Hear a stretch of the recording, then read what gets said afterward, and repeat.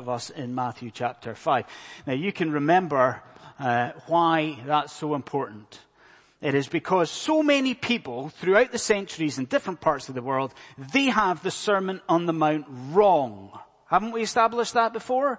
They have the Sermon on the Mount wrong. So many people think that what we've got here is a manifesto for society to live a better life. So lots of people, you'll maybe even hear this, depending on what church you might attend. Many people will think that the Sermon on the Mount is a to-do list for natural man in order to win favor with Almighty God. So do you see the idea, friend? Do you follow the idea? Lots of people will think, right, what do I have to do in this world to please God? I know, I'll read the Sermon on the Mount and I've got to be angry less often and I've got to tell fewer lies. And if I do that, I will be able to pull myself up by the bootstraps and I will be able to win favor with the Almighty God. And when I die, I will be ushered into heaven. You see the idea? Many people viewing this as a manifesto for better ways of living. Well, hopefully, you understand and appreciate that is not what we've got in front of us this morning. You remember, don't you, what Jesus does right at the beginning of the sermon? He takes his people aside. This is a sermon for people who are poor in spirit. This is a sermon for people who have received from God new life. This is a sermon for people who understand that no matter how hard they try, no matter what they do, they will never be able to pull themselves up by the bootstraps. This is a sermon for people who understand that is why the Lord Jesus Christ has come to live that God-pleasing life that we simply cannot ever live. And if you recognize that, my friend, you recognize what Jesus is doing in this sermon. What's he doing? He's not giving us a manifesto to society for a better way to live. What is he doing? He is unveiling the life the Christian ought to live in response to and out of gratitude for the salvation that Jesus Christ has already won for you and me, his people. Gratitude to God. So we are back in Matthew 5, the Sermon on the Mount. What about this section? Small section, wasn't it? Short reading. What about this section this morning? Well, I have said this to you, I don't know how many times, countless times. I have said that the Sermon on the Mount is a counter-cultural sermon. I've said that, haven't I? I don't know, 20 times. Counter-cultural sermon. Well, this morning, we're going to consider the lack of rights that Christians have. Our rights, our lack of rights. And as we consider that together, man alive, you're going to see how countercultural this is. You're going to see this morning just how the standards of the kingdom of God stand opposed to the standards of our society and our world. Now, in just a moment or two, we're going to look at a first point from this section, which is Jesus' principle. That's our first heading this morning. But before we do that, I'm going to ask you to join me. We pray and as we ask God for guidance. Friends, let's bow our heads and let's pray. Gracious Father, we are so grateful for the Sermon on the Mount. We are thankful that it shows us you. It shows us your heart, your desire for your people.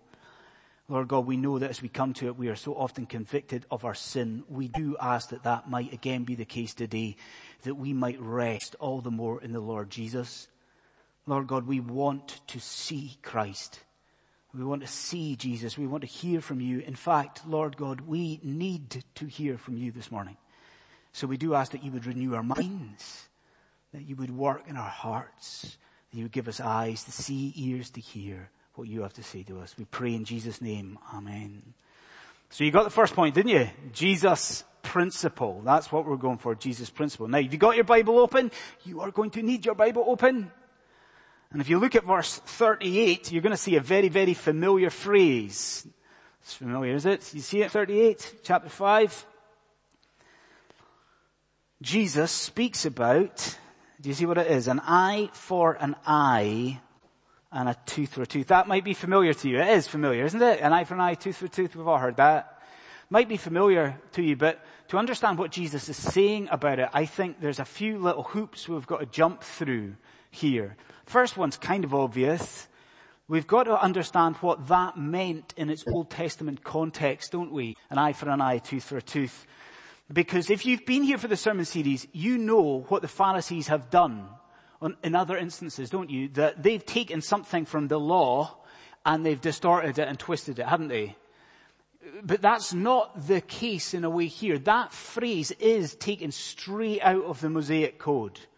So what does that mean? An eye for an eye, tooth for a tooth. What did it mean in the Old Testament?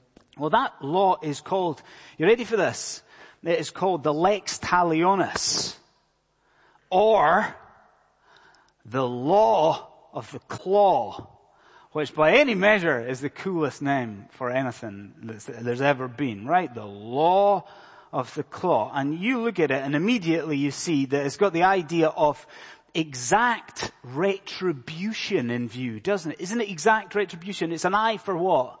An eye for an eye, a tooth for a tooth. Exact retribution. Now, it might sound a little bit archaic to us and to our ear, right? Does it? I don't know. Let me just give you a couple of reasons why God implemented lex talionis. The first thing God was doing was restraining revenge. Friend, do you see why an eye for an eye, a tooth for a tooth would restrain revenge? Let's take an example, shall we? I'm going to use you, or you put yourself in these shoes, right? Imagine this week you hear that somebody has been saying stuff about you, nasty stuff behind your back.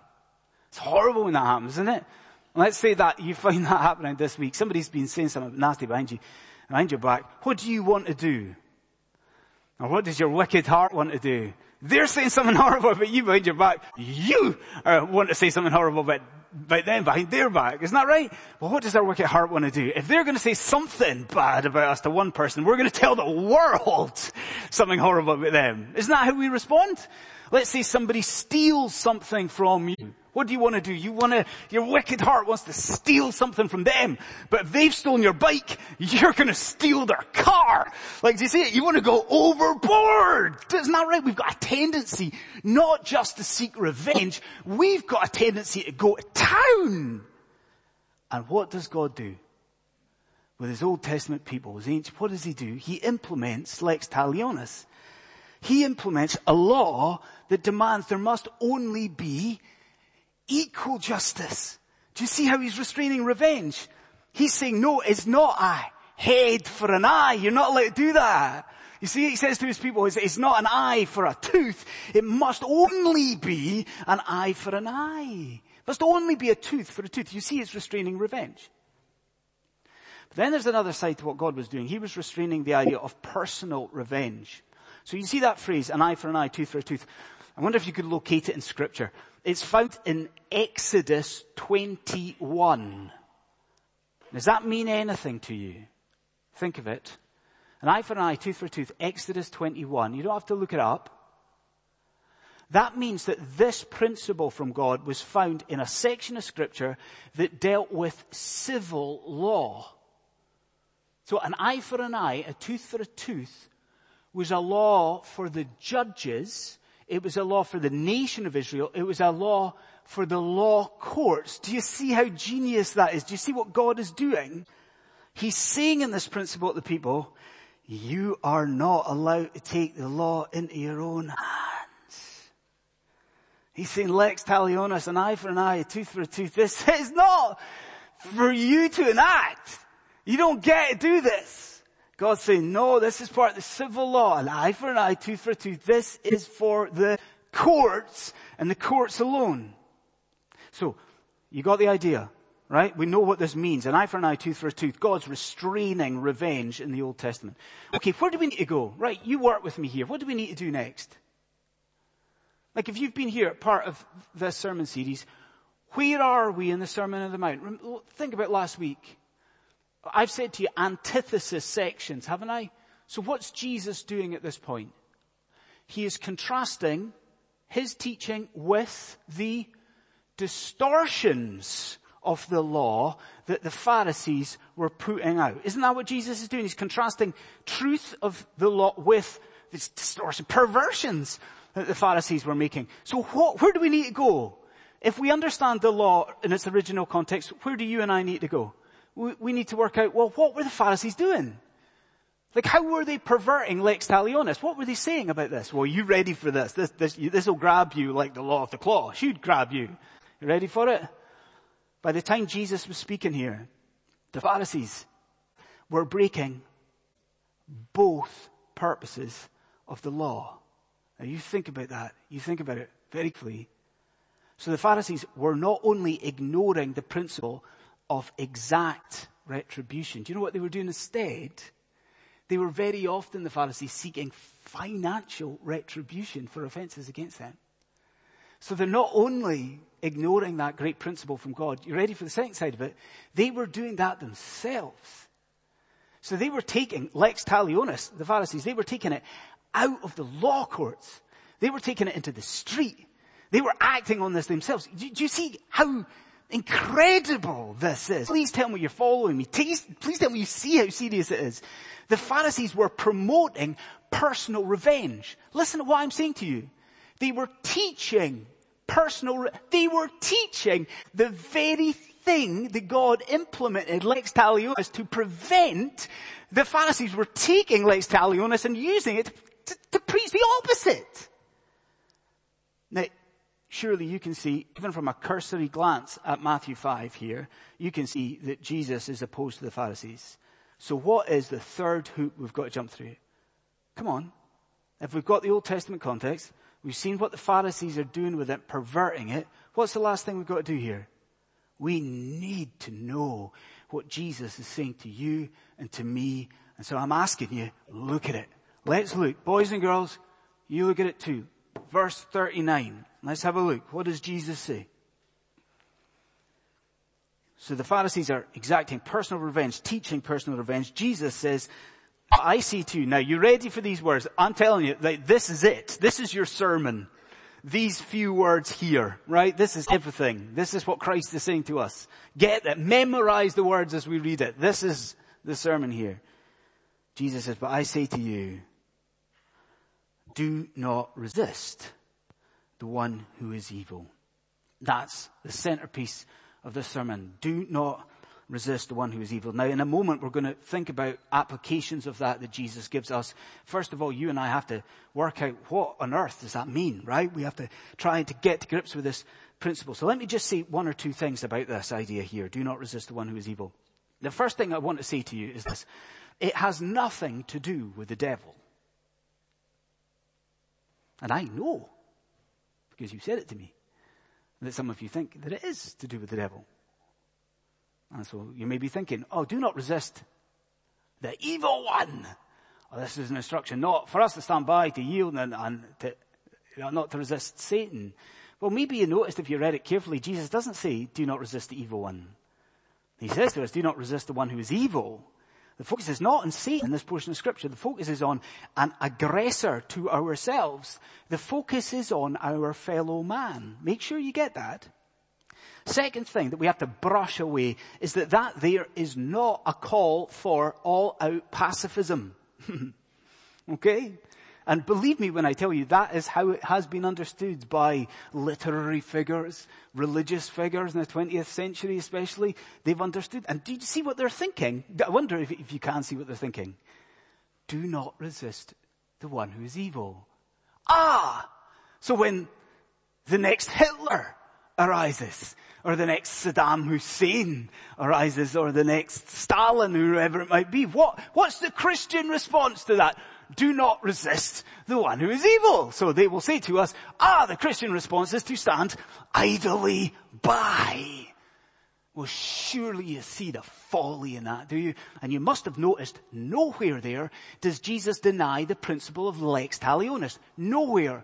You understand, this is not a call for governments, for nations to stand idly by and watch injustice unfold. No, I reiterate to you this. This is for you. This is about your personal response to a personal aggressor. You follow that? And if we brush those two things away, now it gets difficult. Because now we get to the actual meaning of this. And this shakes me, and I'm sure will shake you. What is Jesus calling for in the Sermon on the Mount? Christian friend, listen to me. In the face of opposition, the Christian is to yield. That is the nature of this call. This is a demand for the believer to shrink back when we are opposed. Isn't that something? That when we are reviled, the believer is not to fight back. That when we are reviled, now listen to this, we are not to fight for our rights as a Christian, that actually, instead, out of love for our aggressor, demonstrating trust in the justice of God, what is Christ calling for?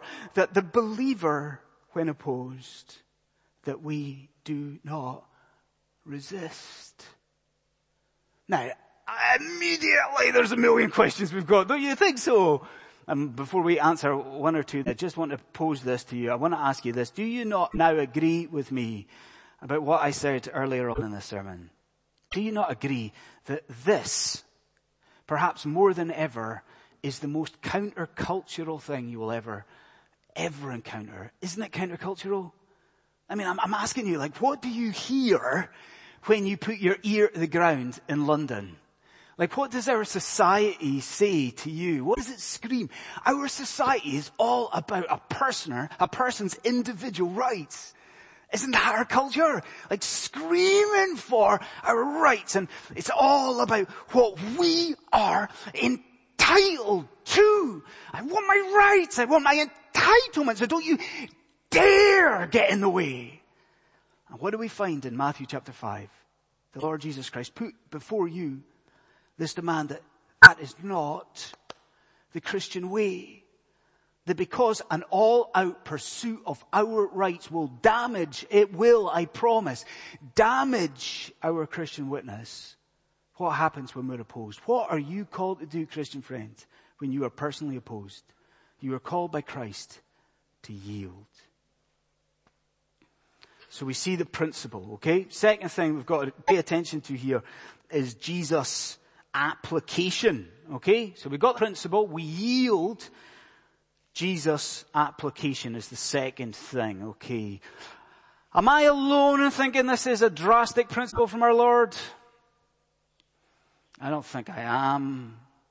As I've studied this, it just gets more and more shocking to me.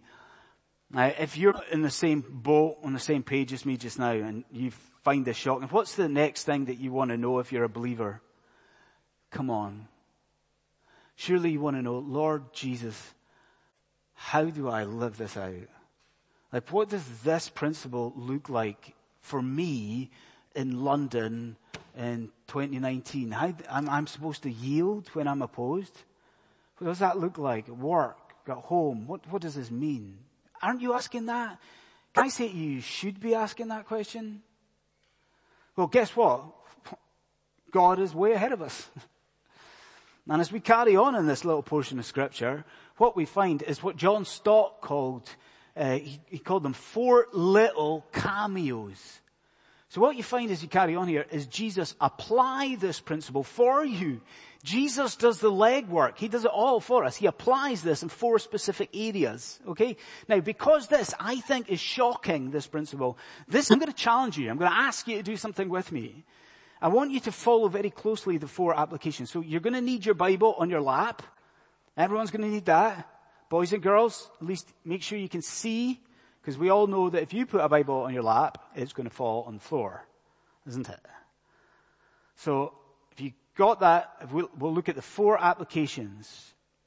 Friends, look at the first one. We've got stuff about retaliation rights. Look at verse 39. Verse 39. So we're crying to Christ Jesus, we long to live in a way that pleases you, Jesus. And you're saying not to resist. And we're saying, why? What does that look like? And then read these words. Jesus says to us, okay, you want to hear the application?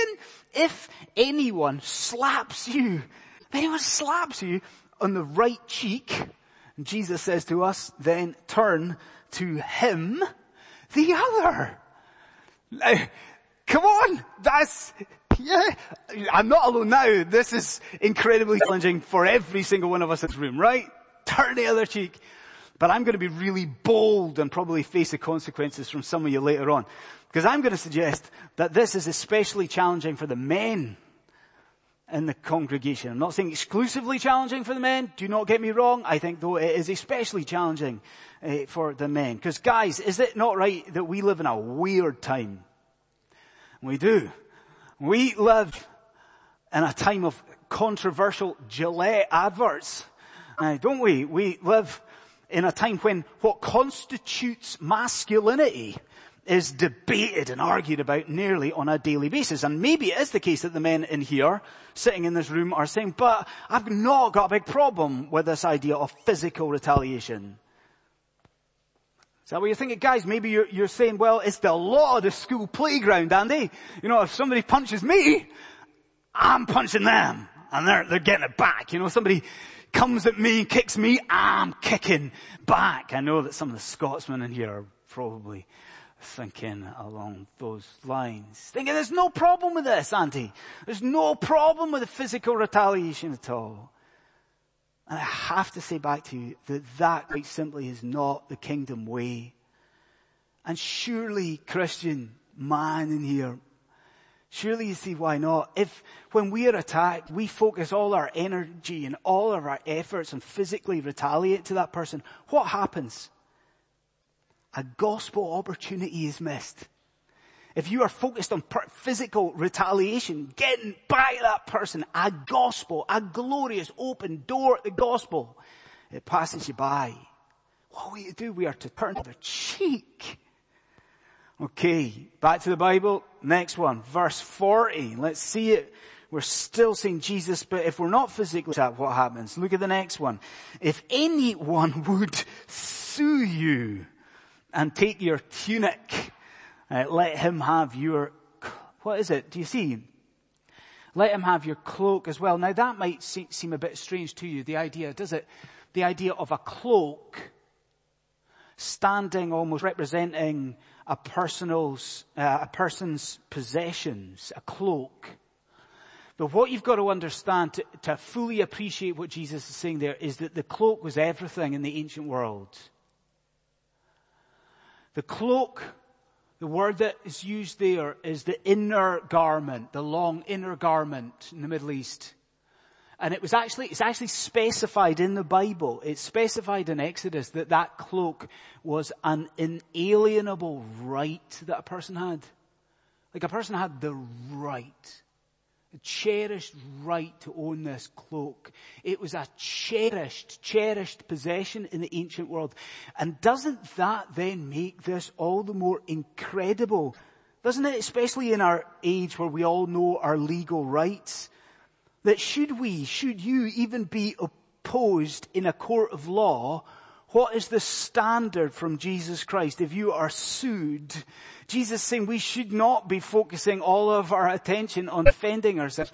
We've got to be willing to allow our accuser even more than what he's suing us for. And wait a minute, it's a cloak. We've got to be willing to hand over and allow the person to have our most cherished possessions, our inalienable rights.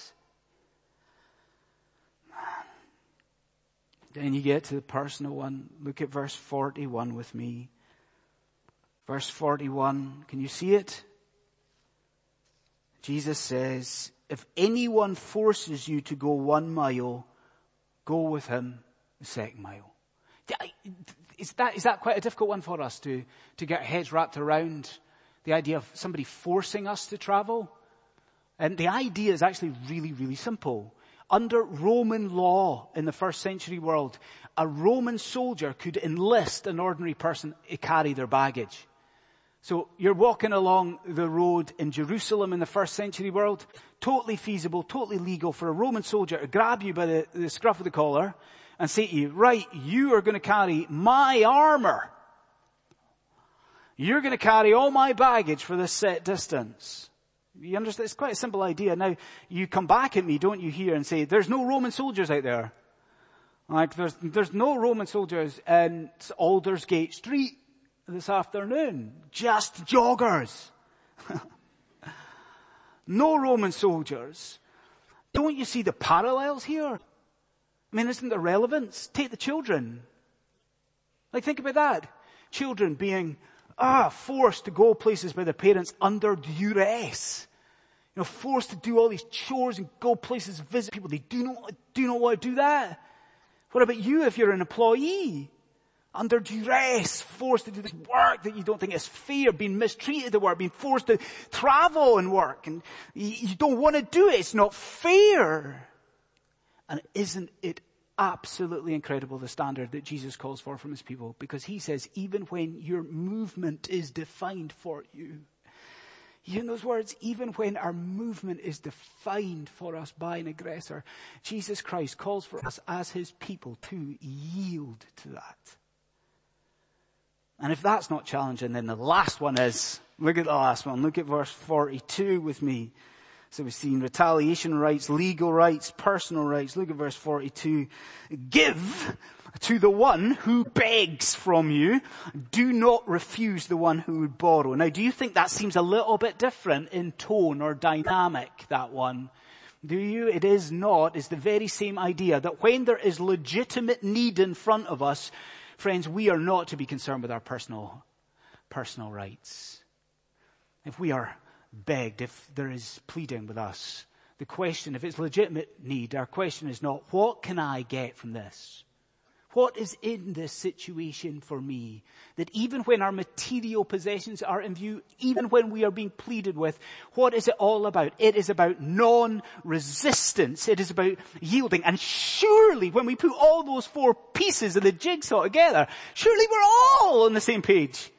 Because I'm asking you, Christian friends, are you not amazed at, and also when you look back on your life, convicted of sin by Jesus' teaching there? Are you not? What Christ puts at your door here is this through-going, comprehensive call for you, Christian friend, to die to yourself. That's what this is about.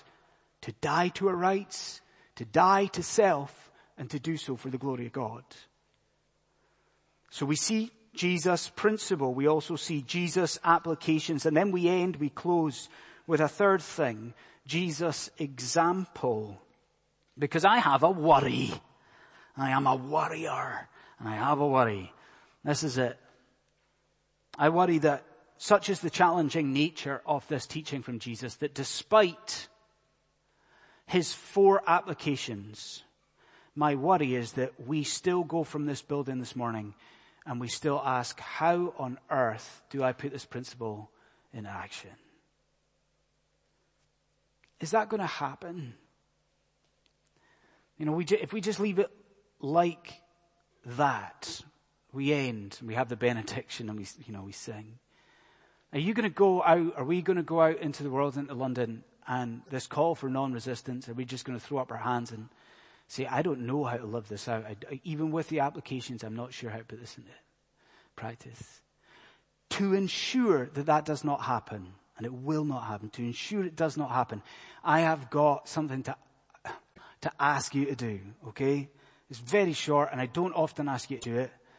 But can I ask you to turn back to the first reading that we had in 1 Peter chapter 2? It'll just take us, we're closing with this. We end the sermon with this. So it's on page 1015.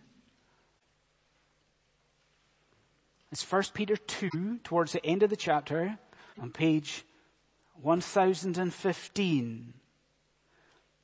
Now, if you know this portion of scripture, that Peter is talking about what? He's talking about Christ's great work on the cross, isn't he? Sin bearing. So Peter is talking about Jesus taking the sins of his people on his shoulders.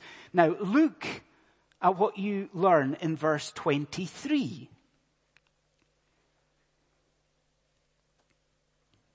Peter says that when Jesus was reviled, what is his response? He did not revile in return. The NIV has it like this. Some of you are using the NIV. That when Jesus was reviled, he did not retaliate. Now, we can all see, all of you can see, can't you, why we've gone there? You can all see that this principle of Matthew 5 in action, can't you? Jesus is living out that principle perfectly there, isn't he? But this is what I want you to get. Look at verse 21. So yes, Christ suffered and he did not revile, did not retaliate. What was part of the reason that he didn't retaliate? Do you see in verse 21? He did not retaliate partly to set you an example. Now, isn't that the most helpful thing you could ever imagine? Because now we don't go from LCPC this morning scratching our heads. Like now we go out into the world, and if we struggle to think, well, how do I live out this principle of non-resistance? How do I yield? What do, Christian friend? You look, first of all, immediately to the cross, don't you? You're struggling to work out, how do I not retaliate? How do I not resist? How do I yield? What do? You look to Golgotha, because there at Calvary, Christ has perfectly modeled this principle for you, giving you a perfect example. And there's something beautiful here. There's something overlooked. It's lovely. Because as you think back on those 4 applications that Jesus has given you, what is true of every single one of those applications? That Christ our Lord in his ministry and his suffering and his death has endured every single one of those. Has he not? I mean, Christ throughout his ministry was constantly being pleaded with, wasn't he? Pleaded with for his time, for his presence, pleaded with, begged for his healing. What does Jesus Christ do? Every time he gives more than is asked. Then what happened at Gethsemane? The Roman soldiers were there and they arrest him. And what do the Roman soldiers do? They take Jesus Christ and they force him to walk to the high priest's residence. And what does Jesus later do? What does he do for you?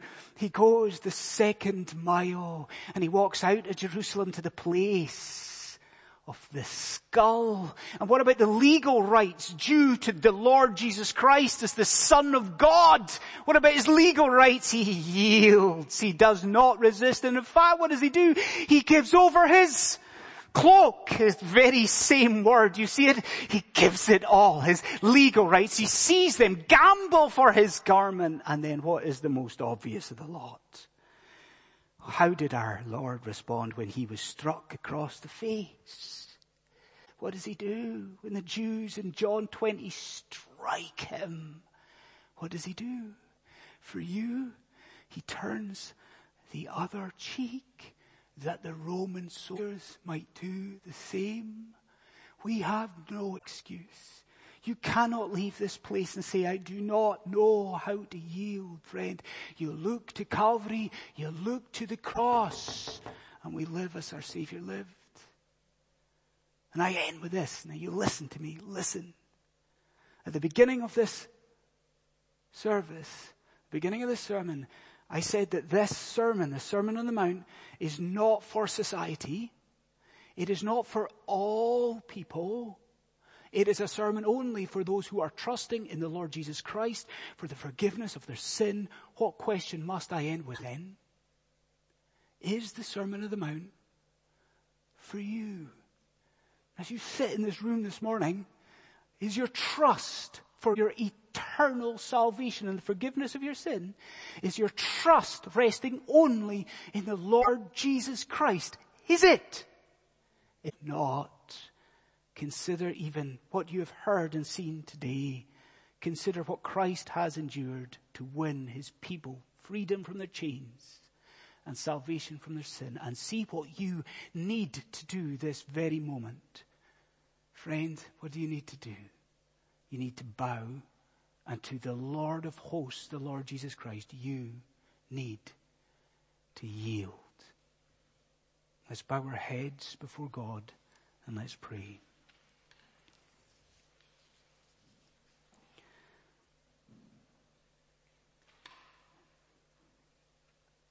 Gracious God, our Heavenly Father, we thank you for the Sermon on the Mount.